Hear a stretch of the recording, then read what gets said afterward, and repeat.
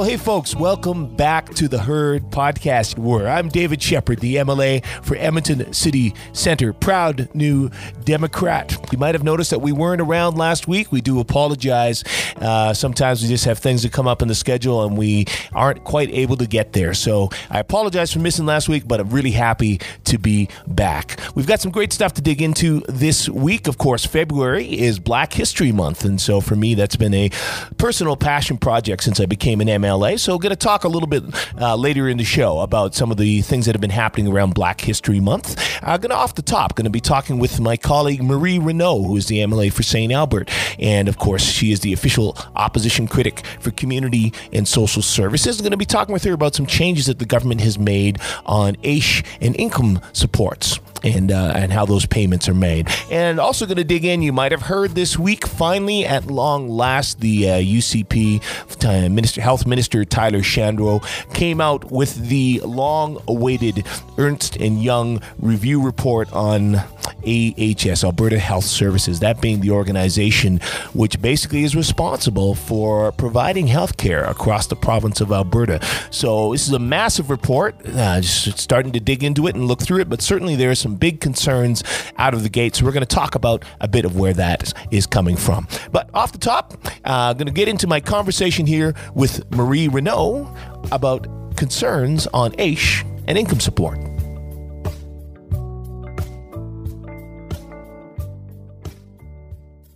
All right, I am here with Marie Renaud. She is the MLA for St. Albert in her second term, and she is our official opposition critic for Community and Social Services. How you doing, Marie? Good, David. How are you? I'm doing good. You've been busy lately. There's been a lot of conversation on the AISH file, Alberta Income for the Severely Handicapped. Yeah, I've been busy. I wish I wasn't busy opposing these things or highlighting what the government's doing, but yeah, it's been busy. So this is a file you know really well, and you know this pretty personally. You spent a number of years working as the executive director for LOSICA, and so you've been working with persons with developmental disabilities, and indeed many of those individuals then are receiving AISH as their main means of support. So can you tell me a little bit about that work? What's your history with this? People with disabilities? Well, first of all, I come from a family where that was our reality, right? Siblings with disabilities. So from a very young age, I understand sort of just different life paths and different challenges, different points of view.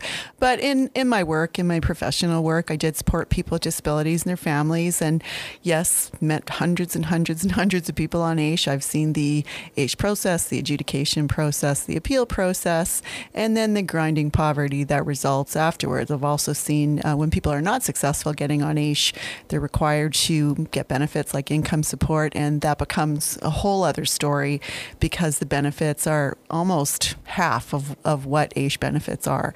So I have seen, sadly, up close, the reality of poverty, people that live on AISH and people that live on income supports.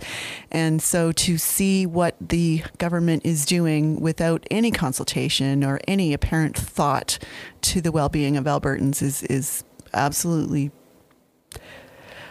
It's hard to find words sometimes. It's just stunning. It's shocking. It's Yeah, so this is very personal for you. You've worked with a lot of these folks. I'm sure they've become friends or people that you've come to care about very much.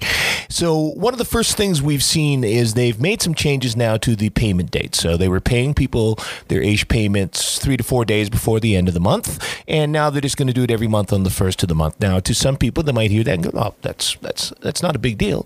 Why is this a concern for people in this situation? Right. So I think if you think about someone on AISH, they're living on just over $1,600 a month. So they've made arrangements, to make sure their rent is paid on time. Perhaps they pay with their cell phone. They buy their bus pass before the first of the month. And then without notice, government has changed those dates. So they used to get payment a few days, about a week before the end of the month. That is now gone. So that requires them to speak to landlords, go to the bank, change, dates that payments are taken out. But one of the most sort of tangible tangible harms, I guess, is the inability of people to buy their bus pass. So these bus passes are not available online everywhere. People have to go line up to purchase the bus pass. So to not be paid until the 1st, that means they can't get their bus pass till the 1st. That means they're without transportation. And this is typically, as I said earlier, this is typically a group living with some serious grinding poverty. And this is a group that typically does not have savings or this bridge funding, really, to get them through a mistake like this. Like, living day to day. Yeah, for sure. Paycheck to paycheck. I mean, this is a problem. It's just like, how many Albertans live paycheck to paycheck? Imagine living on $1,600 a month, paycheck to paycheck, and then suddenly, without notice, yeah, that's all changing. Deal with it. I guess, I like to believe that this government did not do this maliciously. This is just one more example of the absolute harm, chaos, and confusion they create when they fail to consult with the real Albertans that are impacted by this change. Yeah, and indeed, on the day that this was announced, I remember I saw quite a bit on social media and talked to a few folks, and none of the staff that work with individuals, none of the caseworkers, none of the people in the Alberta Work Centres and other places had any indication this was coming, any awareness, and weren't even able to answer questions when people were calling in to find out what was happening. Right. No, they aren't. I mean, they were just told. People had no notice. But, talk about insulting. So people were told, the minister went on social media, because apparently that's how government communicates with Albertans now, went on social media and told people that if they had comments or questions or concerns to contact their caseworkers. Well, anybody that's worked or supported people on AISH or income support understand it is not easy to get in touch with caseworkers. Right. These caseworkers are completely overwhelmed by the size of their caseloads. Like, I'm talking how large hundreds, are these? Hundreds of people on their caseload. Now, remember, in the last budget, this government cut over 200 positions in community and social services. That means caseworkers. So they have introduced this change without letting the staff know, without letting disabled and low-income Albertans know.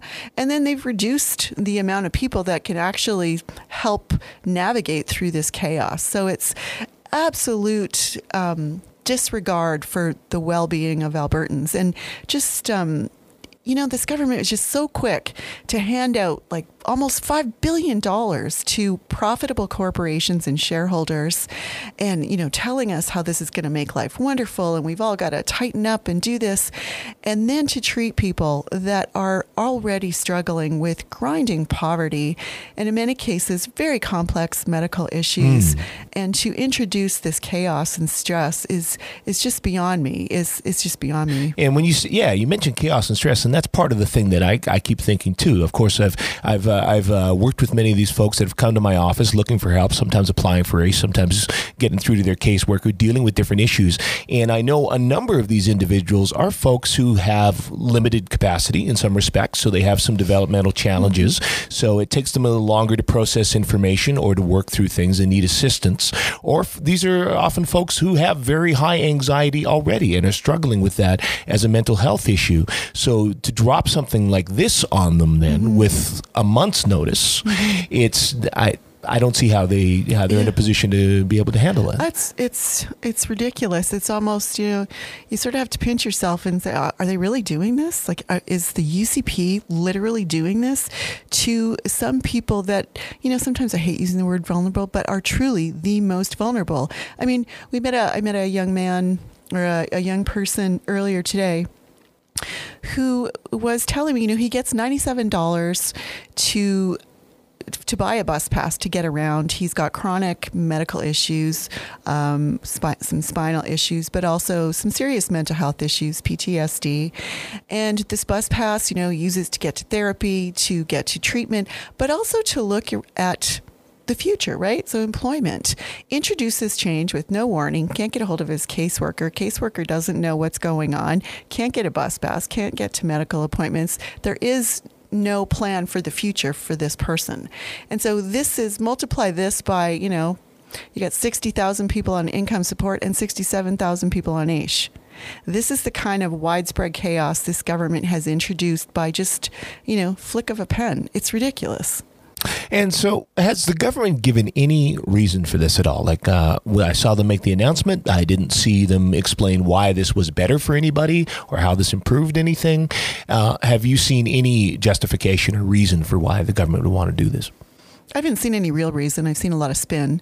The first one was, no, we're going to make the payments on the first so people have enough money to pay their bills. Baloney. I think they're doing this it's an accounting trick. To move about $200 million into the next fiscal year to look like they've, managed spending when really they just introduced chaos. They've cut income support, transportation benefits, whatever excuse they come up with for that. Who knows how they're going to spin that. So sort of a financial shell game. So okay, so basically the payment then that would have been made, I guess, at the end of March, now instead gets made on April 1st, so it's outside of the 2019-2020 fiscal year, so they get that much less on their books. And let's be honest. That's just callous. Oh, it's just, it's kind of shades of standing up in the legislature. I know you remember this, right? We're saying, why are you cutting AISH? You have de-indexed AISH. And they literally stand up and look at you, bull-faced lie, and say, we didn't cut AISH. Well, they're just playing games. It's just spin. It's dangerous. And I think that we owe it to all of our constituents and all Albertans to be honest with them. If we're going to make a change, be honest. Tell them, this is what we're doing. This is how it will impact you, and this is why. Enough of the spin.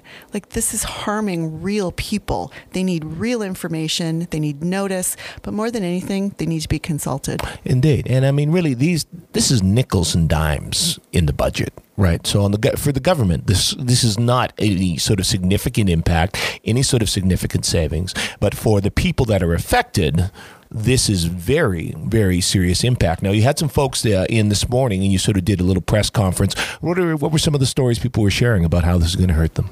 Oh, it was just... It's just awful.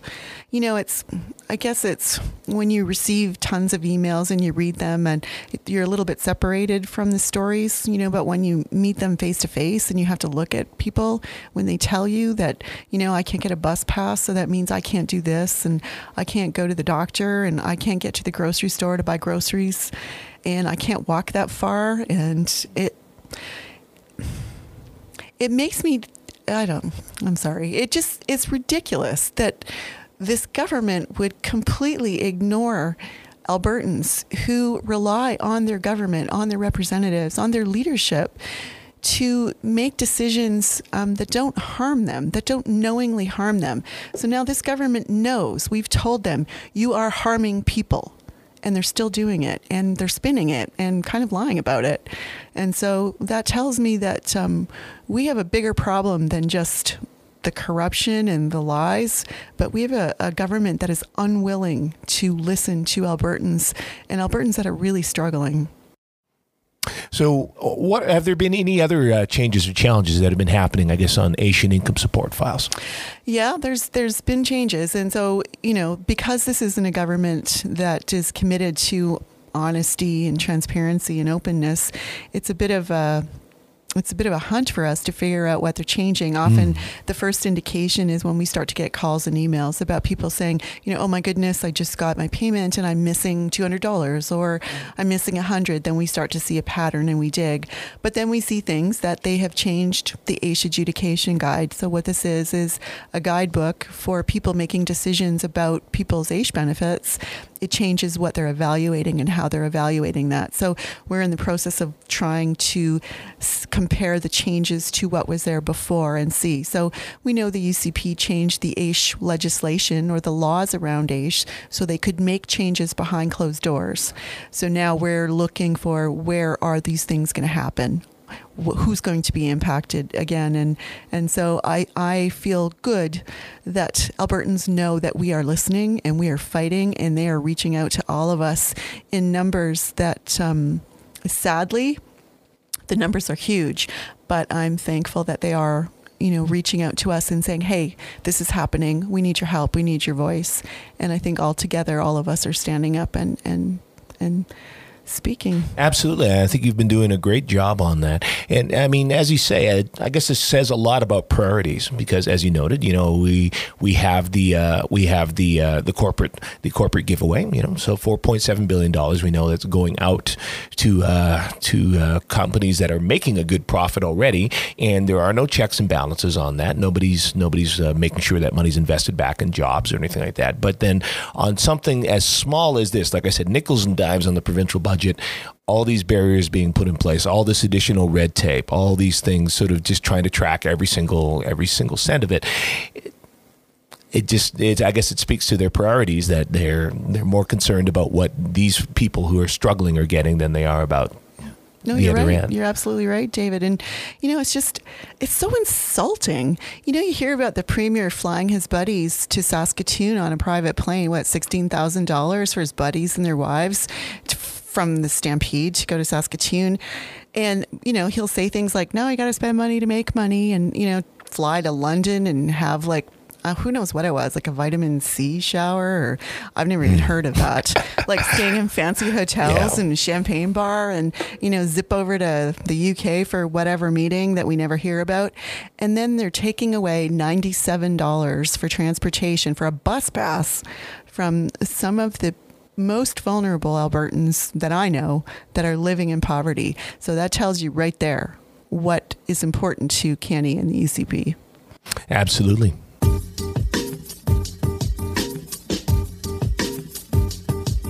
So I really appreciate the work that Marie does on this. I think for people that are living in these situations that are depending on these supports, this is very personal. Cuts very close to home and can have a real effect on their day-to-day lives.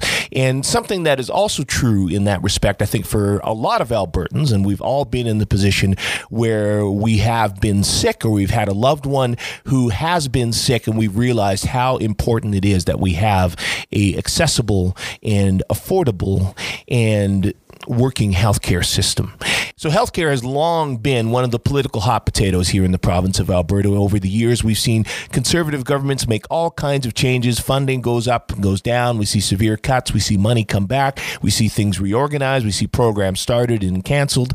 And oftentimes we can sort of lose track of everything because it's complex. There's a lot of money involved, and there's a lot of systems and a lot of individuals that provide that care. Now, the UCP government, when they, as part of their election platform, said that they were going to do a full review of Alberta health services. So healthcare is something that is incredibly important and incredibly personal to each of us as we've had to access and make use of that system. And as such, I think it's something that is considered it is a sacred trust that we have as governments and as elected officials, that we protect those services and ensure that when people need them at times of incredible vulnerability, things that have massive impact on people's lives, that we are ensuring those services are available where people need them, when they need them, so that they can get the care they need. So Albertans understandably are very sensitive on what happens with their healthcare system and ensuring that is efficient, accessible, and affordable. At the same time, we recognize that healthcare is an incredibly complex system. So many different layers of things going on from top to bottom to provide that frontline care.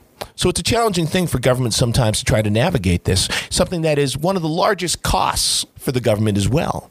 But it being that important essential service, that's money well spent.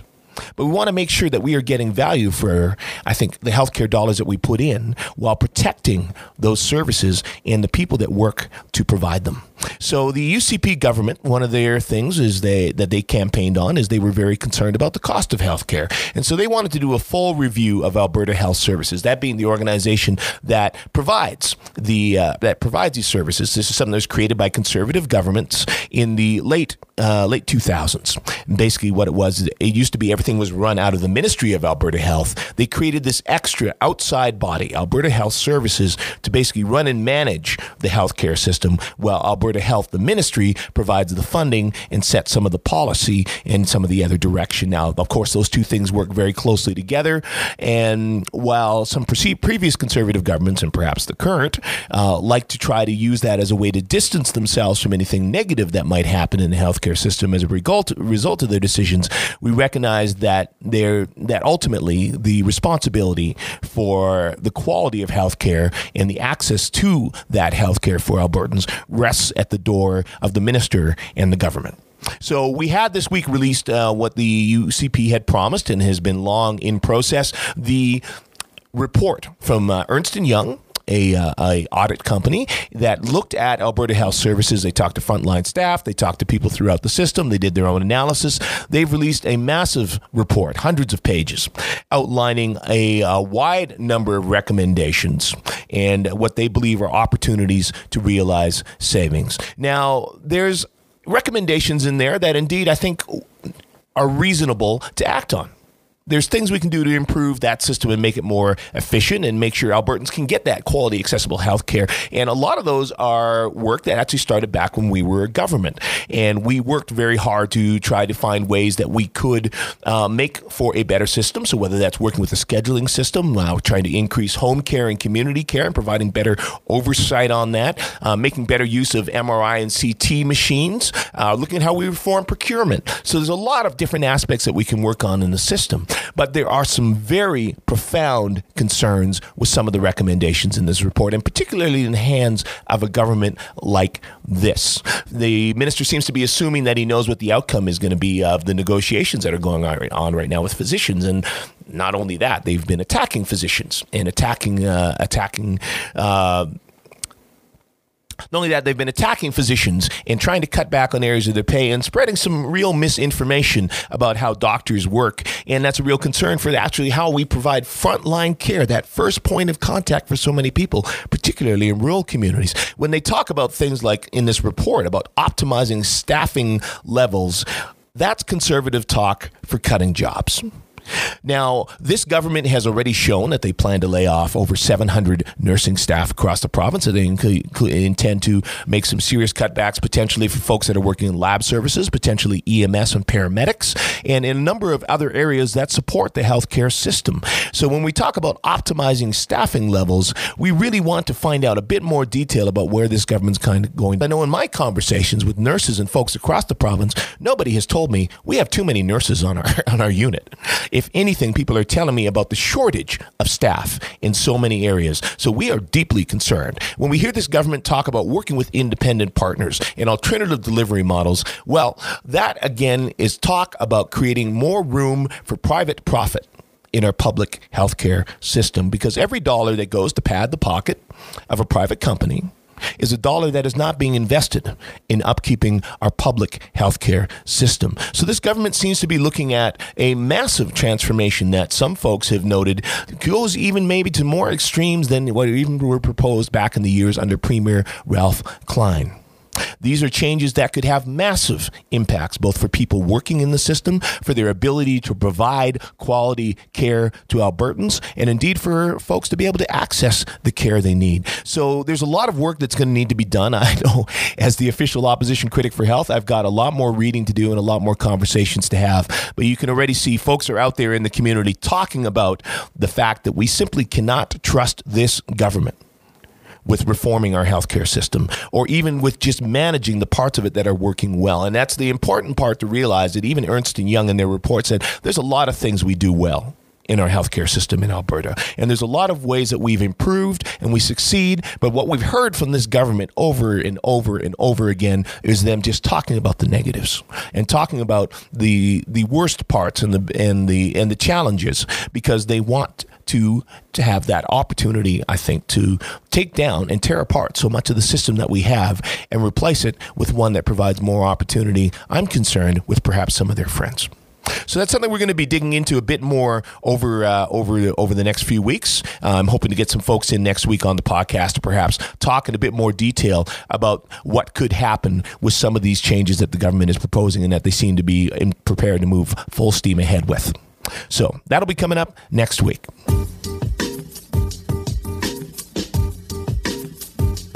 Ultimately, our job as government is to think about community and make sure when we're providing these things that we are doing it in a way that brings people together and not separates us out.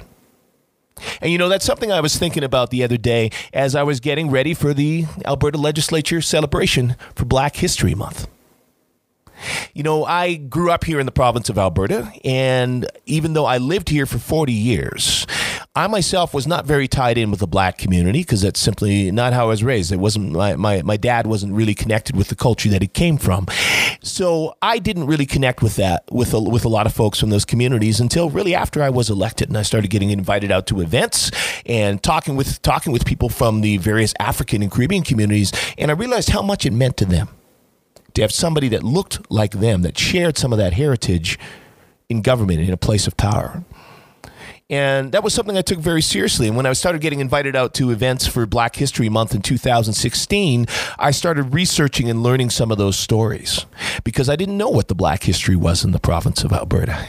And over the last 3 or 4 years, I've had the opportunity to talk with so many good folks from the community about that history and where people came from. And the history of the Black community in Alberta is one of building community. Folks that came here struggled, you know, building new communities, building new towns in places where they weren't always accepted, and under difficult conditions, having come here from places where they'd faced a lot of prejudice and discrimination.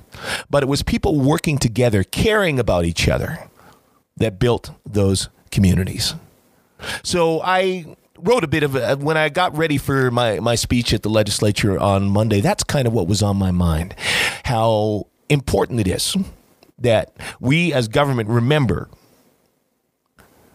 that community is what matters, and community is what builds things that we can be proud of, and community is what ensures that every person has equal opportunity. So I want to share with you the speech that I brought at the Alberta Legislature. It'll give you a little bit of that history of the Black community here in the province of Alberta, and a bit of a sense of what I've had the chance to learn over the last few years.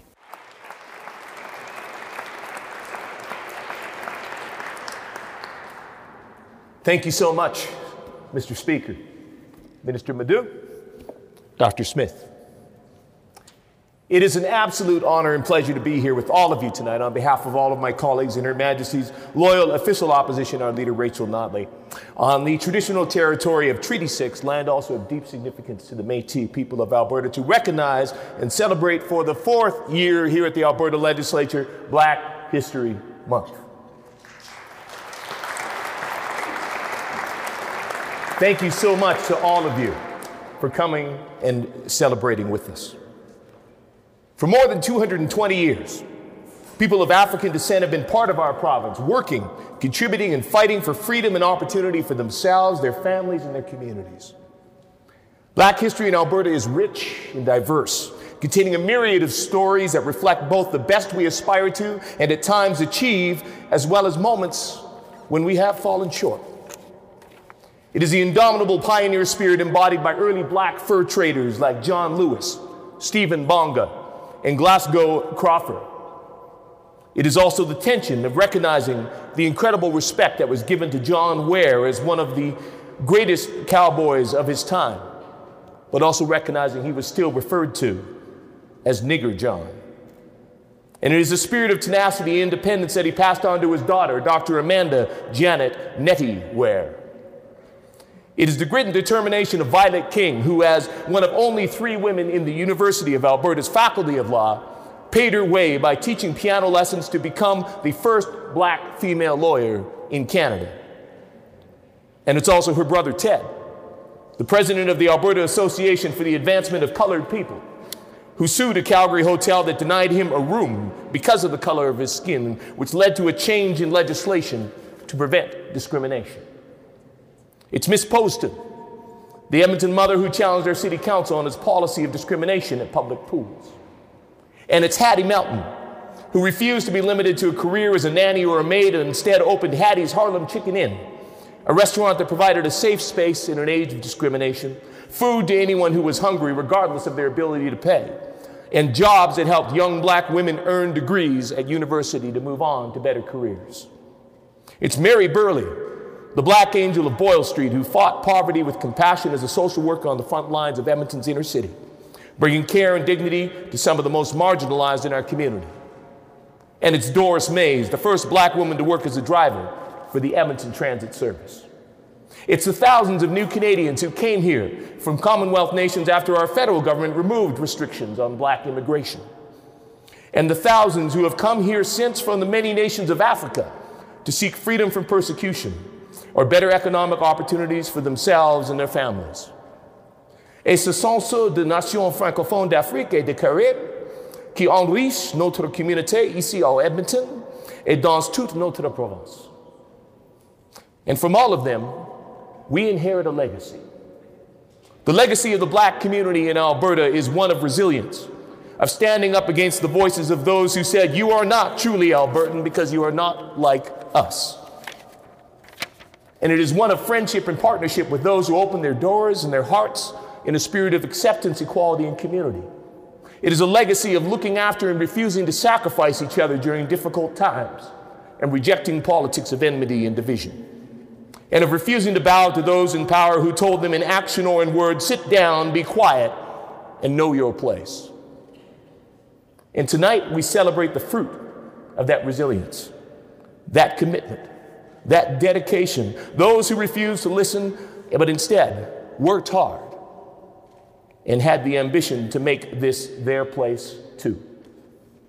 We celebrate the teachers, social workers, athletes, nurses, academics, tradespeople, artists, first responders, caregivers, elected officials, and community leaders who have helped to build our communities and make our province a greater, more accepting, and richly diverse place to live. And I know many of them join us here tonight. That work isn't done. But remembering our heritage as Albertans of African descent, we can continue to move forward together, along with all Albertans. And I invite all Albertans throughout this month to join in celebrating all that the Black community has contributed and continues to contribute to our province. To the community, I say, know that your voice is always welcome here, and that we will always stand with you to celebrate your cultures, your histories, and your faiths against any who would seek to stoke hatred, division, and prejudice, and to support all those who instead celebrate freedom, independence, and equality, and to support you in continuing to be full participants at all levels and in all parts of our communities. Thank you to everyone for joining us here to celebrate tonight, and to everyone working to host events and activities throughout the month in February, indeed recognizing many community leaders have been doing that here in our province for decades. Happy Black History Month.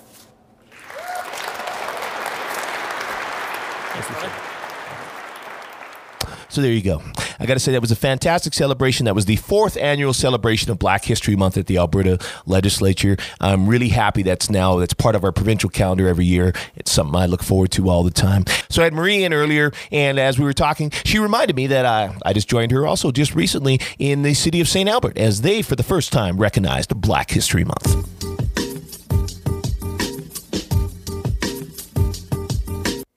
Excellent. So, Marie, I had the chance to come out and visit you out in St. Albert last weekend. So, St. Albert has just officially, as a city, recognized for the first time February as Black History Month. Woohoo! Yeah, that was a lot of fun. But I understand there's a lot of other things sort of happening in the community for Black History Month. What are some of the other things going on out there? So, there's an exhibit, I believe, this evening at one of the art galleries in St. Albert. So, Ray Watkins is one of the counselors in St. Albert, and he is a fabulous photographer. And so I think it's called Bugs. I'm not entirely sure of the exhibit, but some of his photos will be on display. There's a big event at the end of the month, silent auction and celebration. I believe it's at the Arden. I think it's the last Saturday of February. And a Taste of Africa. A Taste of Africa, absolutely. Which I'm so looking forward to, and I know you'll be there. I've got it in my calendar, indeed. Yeah. So that's at City Hall there in St. Albert. So from 4 to 7 p.m. on Saturday, the February 29th. And I just want to say, I think I said it at the proclamation on the weekend, but I just want to thank you, David Shepherd, for doing such a great job a few years ago of pointing out the need for Alberta to embrace our Black history and to try to understand it and to talk about it. And I think you're amazing. And I'm so thankful you came out to St. Albert. Well, thanks, Maria. I appreciate that. And yeah, it was really cool to sort of see some of the folks there. Like, I think it's interesting, the Black community, the folks of African descent, whether they've been here for a while, the folks that are new Canadians. Yeah, they're kind of salted and sprinkled all over the province, and sometimes you don't always see what's there. So it was really cool to see some of the folks in St. Albert coming out. And this is a community organization that kind of sprung up on their own and decided that they wanted to do this thing. Yeah, so Mayor Heron and I went to their first event. I think it was in the summer. They had a picnic in the park. And so we went, I think it was on a Sunday afternoon, and we went, and of course everybody brought food, and there was music and dancing, and that was their very first event, and it was like charged. You could feel the energy and the joy, and it was just, you just knew that this was going to continue to grow and to, to gather support, and people were I just enjoyed being there and learning about all of the people in St. Albert and just their history. And so, yeah, I'm really looking forward to the event at the end of the month. Absolutely. Excellent. And so I see here you had mentioned Ray Watkins' exhibit. So it's an exhibit called A Bug's Life. And that's over at the VASA, the Visual Arts Studio Association in St. Albert. And so, yeah, anyone that wants to check that out can go and see that there. Yeah, he's an incredibly talented photographer. Yeah. Excellent. Well, thanks so much for coming in, Marie. Yeah, thanks, David.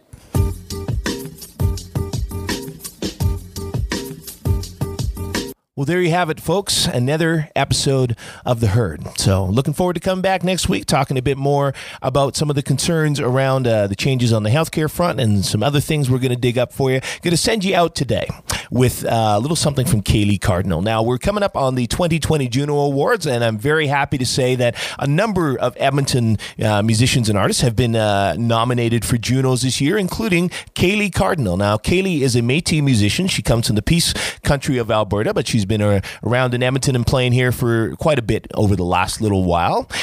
She's got some real blues and jazz kind of flavors, a bit of rock in there. So this, we're going to play a track from her second album, which is nominated for a Juno as Indigenous Artist or Group of the Year. This is an album called Stories from a Downtown Apartment. It's the follow-up to her debut album, Everything and Nothing at All, which she won a Canadian Music Award on for Indigenous Artist of the Year and was nominated for Best Pop Album at the CBC Indigenous Music Awards, and 8 nominations in the Edmonton Music Awards, where she won Female Artist of the Year and Indigenous Recording of the Year. So Celeigh has been busy over the last couple of years. So we've got a track from Celeigh now from that album, Stories from a Downtown Apartment. The song, When All Is Said and Done. We'll see you next week.